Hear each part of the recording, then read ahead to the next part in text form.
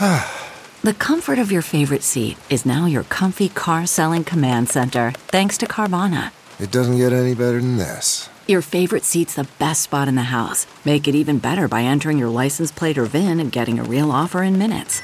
There really is no place like home.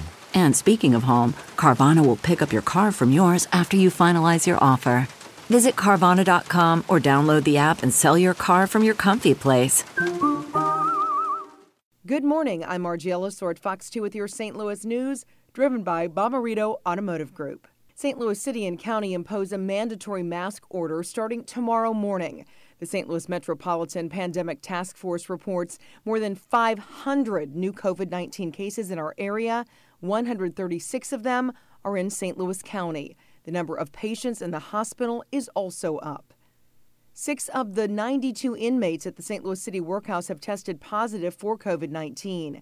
That's according to our partners at the St. Louis Post-Dispatch. That comes as St. Louis Aldermanic President Louis Reed introduces his plan today to close the medium security institution. His bill would defund the workhouse. It would redirect funds to help fight neighborhood crime. The money would also be used to hire social workers. They would work with detainees and their families. From the Fox 2 Weather Department, we start the day with partly cloudy skies and some patchy ground fog around town. Temperatures will warm from near 70 this morning to near 90 by this afternoon. While most of today will be dry and isolated storms or two, it will be possible this afternoon and early this evening.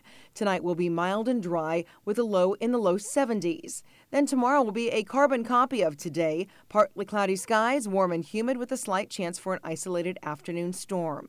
The holiday weekend looks like typical summer, partly sunny skies each day, high temps in the low 90s.